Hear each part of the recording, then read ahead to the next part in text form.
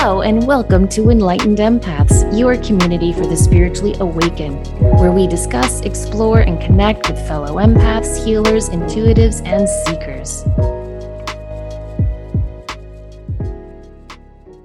Hello, Enlightened Empaths. We're so happy to have you join us once again this week. We're going to be discussing trauma and what trauma does to the body, mind, and spirit. So I know this can be a difficult topic for many people, but I think as empaths, it's a really important one to study and recognize and to really learn how it appears in your life.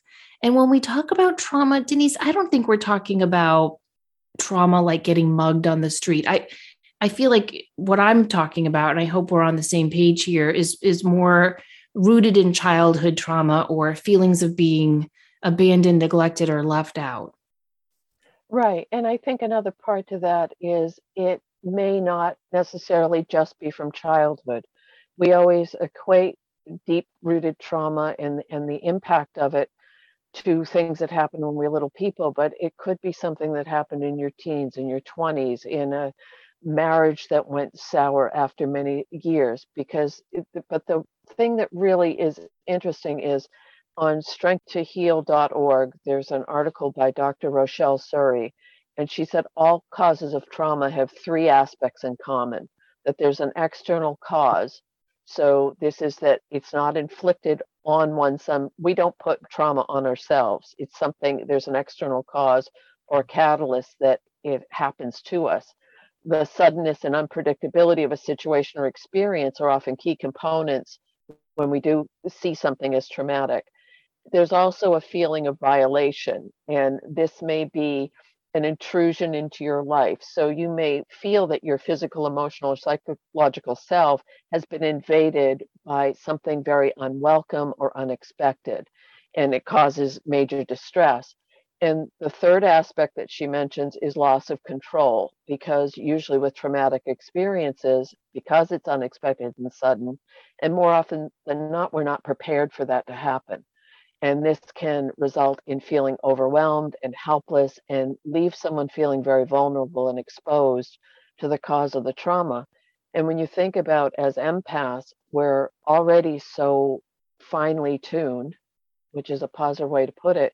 When you add these aspects in, it really, in my opinion, exemplifies how deeply those roots may go for us.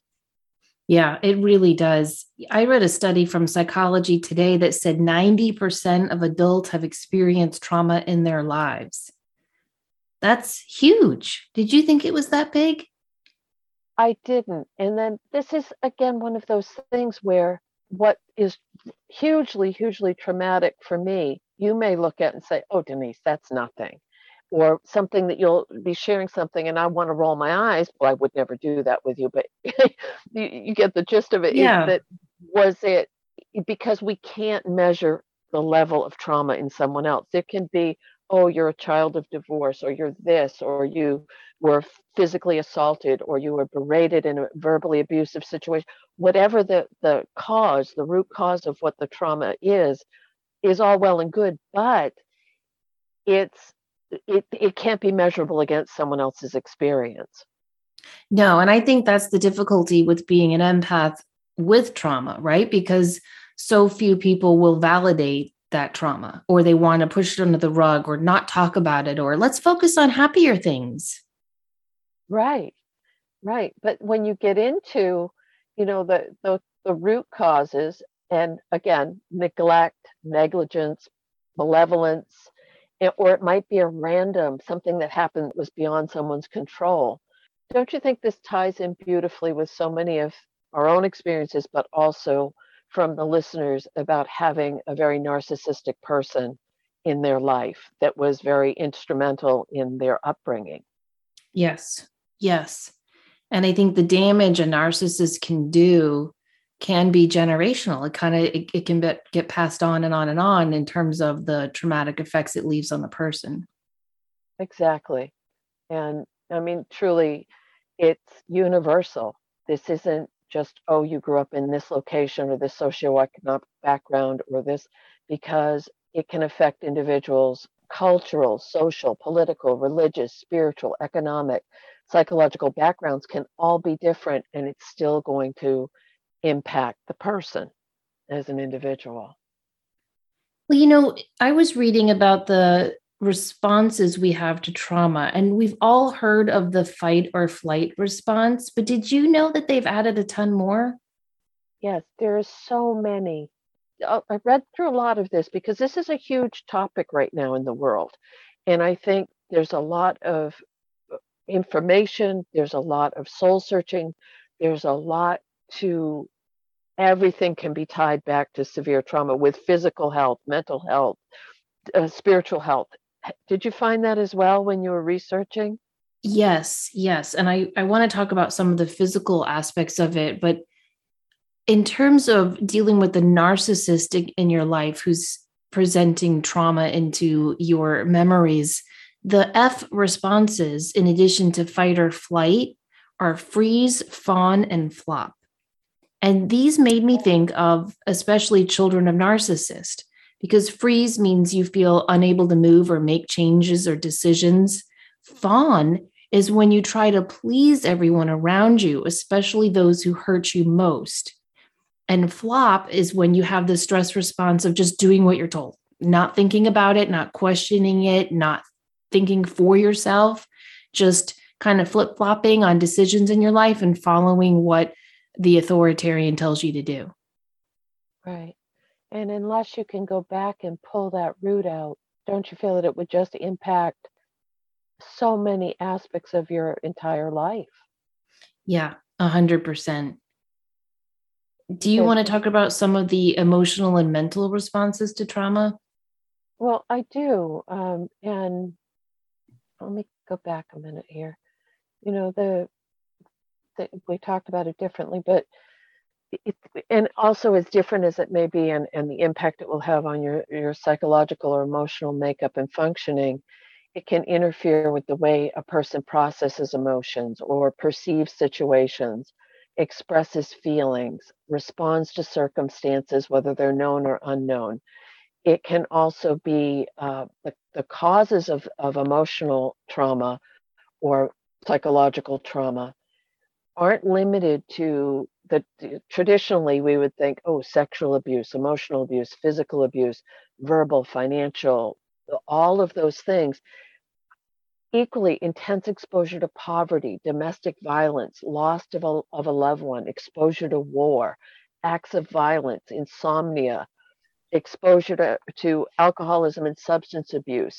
One of the things that are referenced is intense torture, as in wars or that type of an environment. And we're being exposed to that on a global level right now, which is hopefully helping people realize we have to find that empathy, compassion, and kindness and start to look out for each other.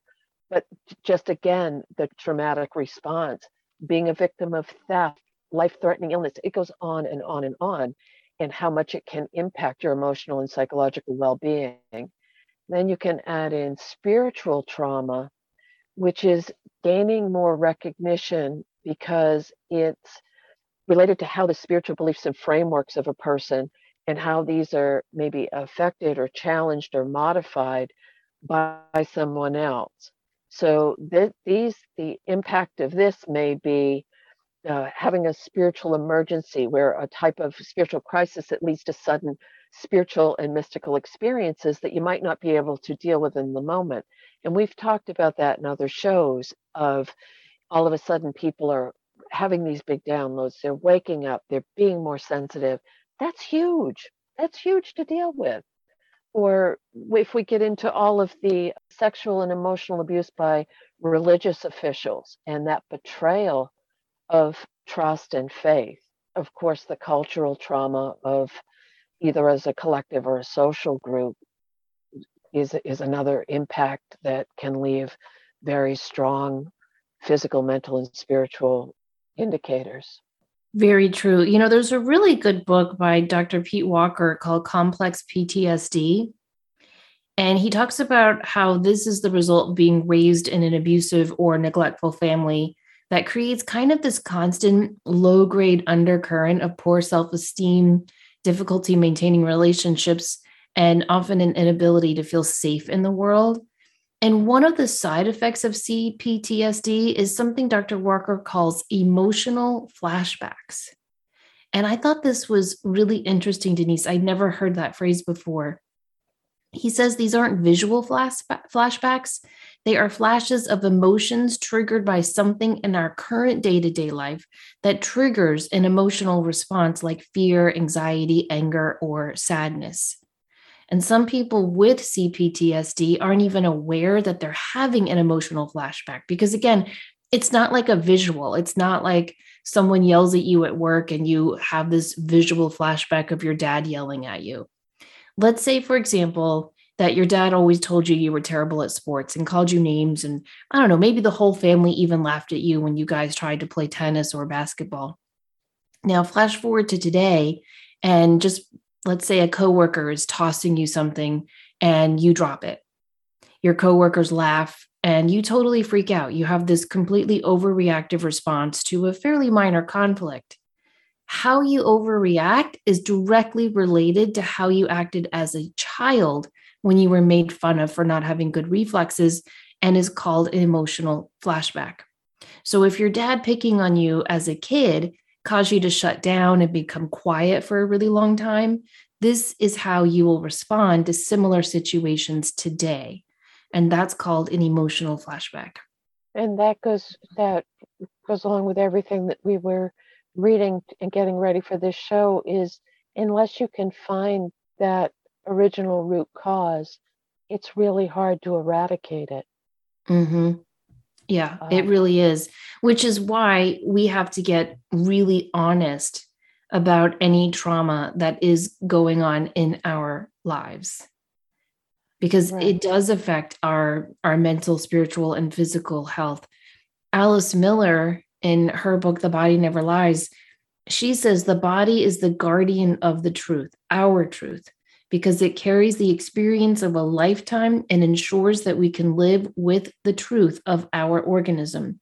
With the aid of physical symptoms, it forces us to communicate harmoniously with the child within, the child who lives inside of us, and the child who was spurned, abused, or humiliated. What the body needs is truth. And she says bodily functions like circulation, digestion, and breathing only respond to feelings, not moral precepts or this is how I should feel or I'm just going to push this down. She says the body responds to truth and facts. Wow.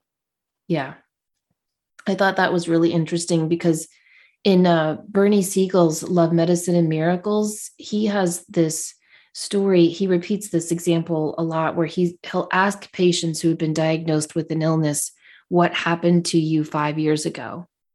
And he says most of the time there is a trauma 5 years ago that was never fully dealt with. And so the body responds with an illness. And Alice Miller is saying something very similar in that any bodily effects we have from trauma, any illnesses that we are experiencing are really opportunities for us to give the body what it needs, which is the truth and the validation of our undercurrent of our emotions. Which lines up beautifully with you and I have said for years is pay attention to how your body is reacting because it will let you know. And you can get into the mind-body connection, you can get into medical intuition, you can get, and I'm not saying that if you have a physical ailment, not to go and have that taken care of and find the best avenue to do that with, whatever resonates most with you. I'm truly not a medical person, not playing one on TV, not talking about being one on a podcast. And I'm saying that with Jess because I think that it's really important to hear what you just said, that our bodies will hold on to that. And chronic headaches, chronic fatigue, stomach issues, the whole thing I had read years ago about diabetes needing more sweetness in your life. So you feed your body with excessive sugars, and I'm talking type 2, just not gestational or type 1 diabetes. But doesn't that just make sense? It does. need more sweetness in your life, so you would crave that. And I think, personally, I think they're all interwoven, that if you've had a deep trauma, I I think there will be aspects of physical, emotional, psychological trauma that manifest. I don't think it's often just one. I think they blend. Yeah, I do too. Well, research shows that trauma stimulates the central nervous system, which causes a lot of problems. One of the major ones are inflammation and more cortisol in our body. And just as you were saying with sugar, cortisol releases more sugar, which then impacts inflammation. And then it creates this domino of negative side effects in the body. High levels of cortisol in the body are linked to depression, autoimmune diseases, and heart disease. And it can also wreak havoc on our cognitive functions like difficulty making decisions, issues with memory, retaining information. Other physical symptoms of trauma are anxiety, difficulty sleeping, panic attacks. Some have heightened startled reflexes. Others are often hyper aware of their surroundings, like noise and other disturbances. So there's a lot of physical ramifications that go along with unresolved trauma. Right. As you were just reading that, I was thinking about a couple times in my life where there were some pretty traumatic things that happened, and how my body physically reacted, and how that reaction continued until I actually turned around and faced what the traumatic situation was. Mm-hmm. Well, remember those studies they did on the skiers, the Olympic skiers, and they hooked up their brains and they had them go through their ski run mentally, Yeah. visually in their mind, and their brain reacted as though they were actually doing that run physically. I often have thought about that. If we're reliving a traumatic memory, is our brain pumping out cortisol in connection to that? Yes, I think that makes perfect sense.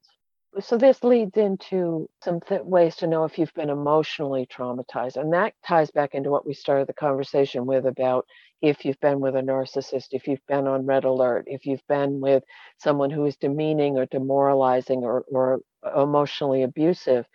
And a lot of times, and this goes along with traits of empaths beautifully, you have the tendency to become a people pleaser because your actions, your behaviors, your decisions may be influenced by this need to be liked, accepted, and belong, even to the point of neglecting your own personal needs to put others' needs first and constantly going out of your way for other people.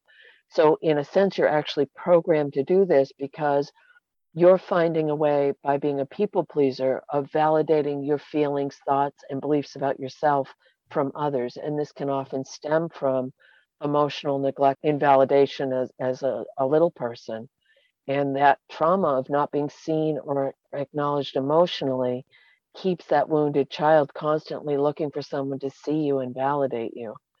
And that's the whole vicious cycle of it, because whether it's work or friends or trying to find that approval, there's a tendency to deny and to say, oh, well, my parents did the best they could, or my ex-partner didn't mean to treat me that way, but that emotional pain you feel is there until you can accept the truth of not being validated at some point, which will then, of course, once you face it, lead to being able to really heal and move forward. That's the key, though, is facing it. There's an old book, I think it was published in the 80s. It's called The Fantasy Bond. And in there, he talks about how so many people are married, physically or not literally, to these illusions of these relationships they hold on to. So whether or not it's true or not, they hold on to this fantasy that if I do this, mom will love me. If I do this, dad will approve of me. If I do this, my spouse will, change for the better. And he says in that book, you've got to let go of the fantasy and see what is really and truly in front of you. I was listening to, do you remember Elvira? Yes. Okay. My dad loved her. So growing up, we had to watch Elvira. I think she came on Friday nights in our home. Anyway, She was being interviewed on a podcast called Inside of You, and she was talking about how she had a narcissistic mother. And she said, I kept thinking my whole life, if I'm beautiful, she'll love me. If I'm smart, she'll love me. And she said, and I did become pretty, and I was very smart and made good grades, and I still didn't get that love. And so then I thought, well, if I become famous, she'll love me. If I make a ton of money, she'll love me. And she said, I just kept doing that. The carrot was getting further and further away from her. And after achieving all these accolades, her mom still didn't love her. And she had to finally face that.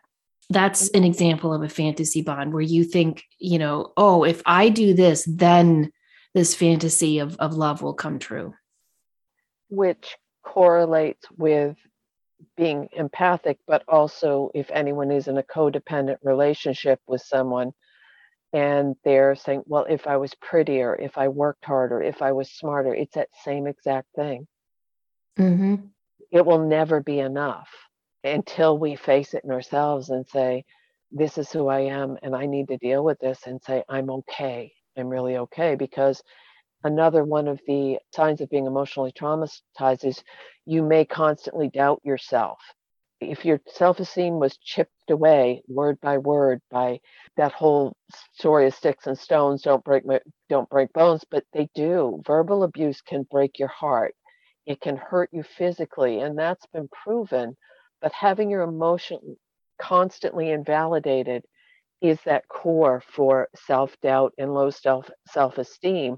And especially verbal abuse in childhood will imprint on that little person's psyche that in that developmental process.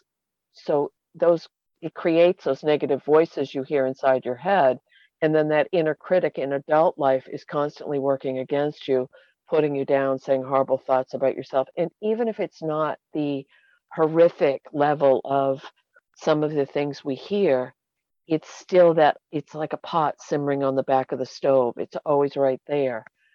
If you've unconsciously agreed to these verbal insults on some level, and if a little person who doesn't have the developmental capabilities to not own it as true, that's in your head now. And to quiet this is going to take a lot of dedication and persistence and patience. And you have to constantly remind yourself that these aren't my thoughts, and reprogram your subconscious mind with more positive and healthier thoughts about yourself, which ties into the power of affirmations, and not in that airy-fairy woo-woo way, but truly doing the work and saying the affirmation and believing it and integrating it into your daily life and your soul. Not easy work, but it is important. And there's no shelf life on this. No.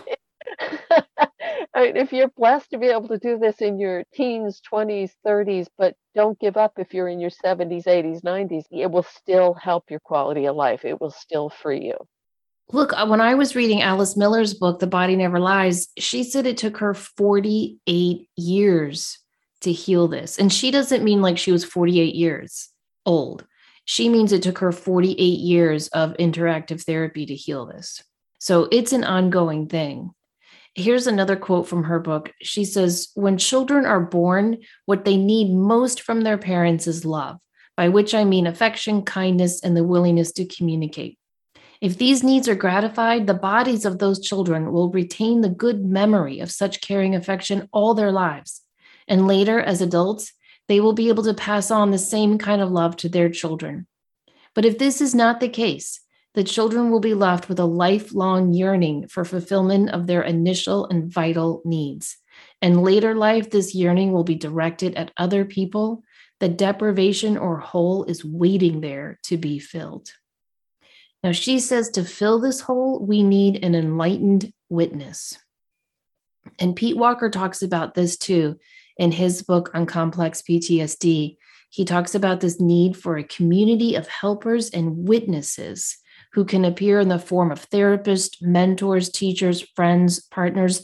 But they both say that these enlightened witnesses can also be in the form of books or classes you take to continue to study and evolve ourselves more fully. I'm glad they added that in. I'm really glad, because I know that for some people who may have experience such deep trauma, they may not have the words to be able to share that with another human being. They may not have the sense of self or the strength, but if you can stop on a personal level, start there, and then maybe work up to giving voice to it to someone else.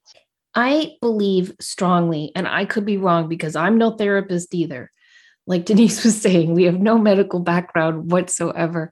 But I believe strongly in the power of giving voice to your story. I really do think you have to give it voice. I don't think it's enough to read about it or journal about it. That is just my opinion.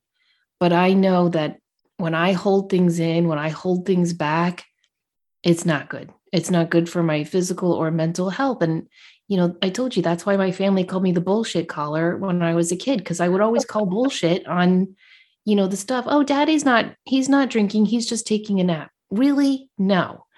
So I hate it when people shove things under the rug. That's a trigger for me. And something that's been very helpful and healing is to kind of be in your face about it. I will say to my sisters, look, this is what happened and we need to talk about it. That's been helpful and healing to me. So I don't know, maybe that's just me, but don't you think at some point you have to voice what you're seeing, feeling, experiencing, and remembering to a witness? I agree with everything you're saying wholeheartedly. So when you just said you've given voice to it to your sisters and they heard you, they may not have agreed you, but they stood there and listened and heard you, right? For the most part. I'm going more to the extreme of someone who may not have a sibling who will validate that it happened. They bring up things that they're like, you're making that up. That never happened. Or they're still in a situation where it's not safe to give voice to that. So finding that person, I think eventually it all leads to that. I agree with you completely. But if it takes you a while to find that, that's okay too. Yes, that is okay. And I don't know if the sibling raised in the home with you can be the witness, because I don't care if you're a twin, a triplet, or your sibling is only 9 months older than you. We all have different childhoods in the same home. Don't you believe that? Very much so. And so I think sometimes the witness needs to be someone who is completely objective. Right. It can be a friend, it can be a therapist, but I do think at some point you need a witness. Remember what that therapist told me? I went to a therapist after my former husband's shooting, which was a huge trauma in our lives. And I have a really hard time crying in front of people. And yeah, that's connected to my childhood where we were told to stifle it all down. And I'm sitting in front of her, and she was very compassionate and nurturing. And I'm not used to females being compassionate and nurturing. So I'm kind of awkwardly telling her about this traumatic experience. And I started to cry. And my throat got all tight and I was trying to hold the tears in. And she handed me a tissue and I apologized. I said, I'm so sorry, I'm crying. And she said, why are you apologizing? The only way to heal trauma is to grieve it to a witness. Let me be your witness. Wow. Yeah. Although here's my PS to the story, Denise. I eventually switched to a male therapist because I had to work my way. I still have that. I don't know. I think because my mom was so tough and so cruel, it's hard for me to be around a comforting, nurturing, motherly figure. So I went to a male therapist who was super strong and like, yeah, that happened. What are you going to do about it? And I was much more comfortable with that. Right. Very direct. Yeah. Because it also gave you skills that you could, okay, I need to face this. This is how I do it. This is what I need to own. And this is what I need to let go of. Right. Very clear. But that highly triggered feeling, sometimes that can be a sign for you. You're protecting the wound with your reaction by trying to defend yourself when it hits that deep, that sometimes it's that underlying feeling that is what's going to help you start to heal. Is if all of a sudden, when you have something and it just really hits a chord in you and it's not even connected with anything, don't you find that that's usually a sign to, oh shit, I need to pay attention here? Yes. Yes, I do 100%. And one of the things Alice Miller says, that's kind of controversial, maybe to some, she says, the fatigue characteristic of depression reasserts itself every time we repress strong emotions, play down the memories stored in the body, and refuse them the attention they clamor for. She then asks, why do most people, including experts, greatly prefer medication rather than let themselves be guided by the knowledge stored in their bodies? Because recognizing the truth is painful. But she says the pain is temporary. And I think there's the aha moment, right? Because sure, a lot of, especially if you go to a psychiatrist, they're just going to prescribe things. And I'm not saying that's not needed in some cases. So please do not misunderstand me.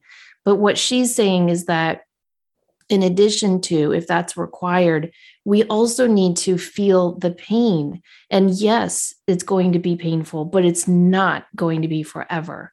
And I think a lot of people think, oh, if I unleash this and I really tap that wound and let it out, I'm going to be, completely engulfed in this pain for the rest of my life. And she's saying, no, it's temporary. Very, very strong, isn't it? Yeah. Yeah. It really is.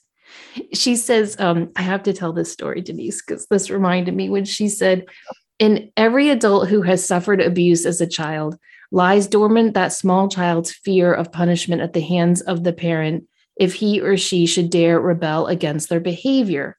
But it will only lie dormant as long as that fear remains unconscious. Well, I already told you this story, but I'll tell listeners. I was visiting my dad in the nursing home. And as you all know, he is, he doesn't know who I am. He's got full on Alzheimer's. And so he had just finished lunch and I was trying to get him up so that we could go sit outside in the garden. And he couldn't stand up on his own. So the nurse was helping me. And she's like, hold on, let me grab a wheelchair for him. So she grabs just any wheelchair there. It wasn't his wheelchair. So it wasn't, my dad's incredibly tall. So it wasn't set up for his height. And so we put him in the wheelchair. And without thinking, I just went behind the wheelchair and pushed it, not thinking that he doesn't know anymore to lift his feet or put him on the leg supports. And so the wheel ran over his toe. Oh. And my dad screams out in pain. And I just burst into tears because I felt like I was going to get into trouble. And it was just so random. Like, here I am taking care of my dad. And I felt like, oh, it was that little girl reaction of, I'm so sorry. I didn't mean to do that. Don't be mad. And my dad he's not the one I have my issues with, right? Like, he never really did get mad at us. And yet that was the first reaction, was just, oh, I effed up. I'm so sorry. Oh, but I feel that in my heart for you. I truly do, because not only are you dealing with all the emotions of seeing your dad in that state of trying to be nurturing and kind and compassionate, and then to think, oh, damn it, I hurt him now. I hurt him. It was awful. And I had to push him back into his room because I couldn't stop crying. And I was just sitting there next to his wheelchair crying on his shoulder. And I was like, I'm so sorry I hurt you. You're going through so much. It was terrible. But I was rereading this book for today's show. And I was thinking, I bet that, because that's an overreactive response. I mean, yeah, it is upsetting to hurt your dad. It's terribly upsetting. But I mean, I really cried. And I thought, I wonder if that's an emotional flashback. But it was also almost like a steam valve letting off everything that's been building for so long. Yeah. And that's huge, because I agree with you, though, going back to that original and realizing that finding when you can get to that place where you realize the trigger is the past and not what we're going through now. I think that's part of the bridge that needs to happen, don't you? Yes, I do. When we get into the impact of emotional and psychological abuse, especially, it can manifest as paranoia, depression, social withdrawal and isolation, lack of boundaries, inability to say no, being emotionally dependent or codependent, and sometimes even over intellectualizing. So I think all of us listening can see some aspect of that in one way or another that we've interacted with other people. Because how can you be so sensitive and feel other people's emotions so deeply as an empath and not have some kind of a, I don't want to say an issue because that's not the word, some kind of depth with how we need to process it, I guess is a better way to put it. Do you mean like a barometer for your own emotions? I think so. It seems that that whole thing of guilt, of shame, of nightmares, of issues with trust or feeling suspicious or fear, all of those things seem to be connected to it, but they may be expressed with, as you said, having this steam valve release of emotion or rage or anger towards someone, that because you're re-experiencing that trauma all over again. Right. Well, I think some empaths are created, not born, because they've had to tune into the ever-changing emotions of the family members. And so it's much more comfortable and instinctual to do that rather than go within to their own emotions, because we're such natural fixers and caregivers and caretakers. It feels unnatural or foreign to then start to focus within. Yes. Is that what you're saying? Yes. And I think that part of, for each of us as individuals, and also as and I'm still waving this flag, that we can get to unity, we can get to a place of kindness and compassion as human beings. But another aspect of that is we have to do our own personal work as well. And there are many ways that we can do that. I mean, some of the things that are often recommended are yoga and meditation, cognitive behavioral therapy, but a kind of newer one is somatic therapy, which incorporates mind, body, spirit. In addition to talk therapy, in somatic therapy, patients are encouraged to practice guided imagery, massage, breath work. It might even include music, dance, or art therapy. There's a lot of work being done right now with hallucinogens and microdosing and using different treatments that may not be mainstream. So we're going to explore some of these in upcoming shows as well, because this isn't a one topic show. This is something that I think causes a huge ripple in so many lives. And this may not apply to you, but I feel very strongly that every single one of us in our community of listeners knows someone who has gone through a traumatic situation, and finding the skills to be able to help someone else stand up through this work could be incredibly empowering for them. Life-changing. Yeah. I mean, you could be the enlightened witness for someone. Oh, exactly. Oh, I love that. That would be a good thing. Yeah. So stay tuned, because we will revisit this show topic in some upcoming shows that we have. Some books that we mentioned, I just want to go over again. Complex PTSD, From Surviving to Thriving. There's another good one called Healing the Shame That Binds by John Bradshaw. And Emotional Child Abuse, The Family Curse by Joel Kovitz. And there's a great one called What Happened to You by Oprah that I think a lot of people would really, really enjoy.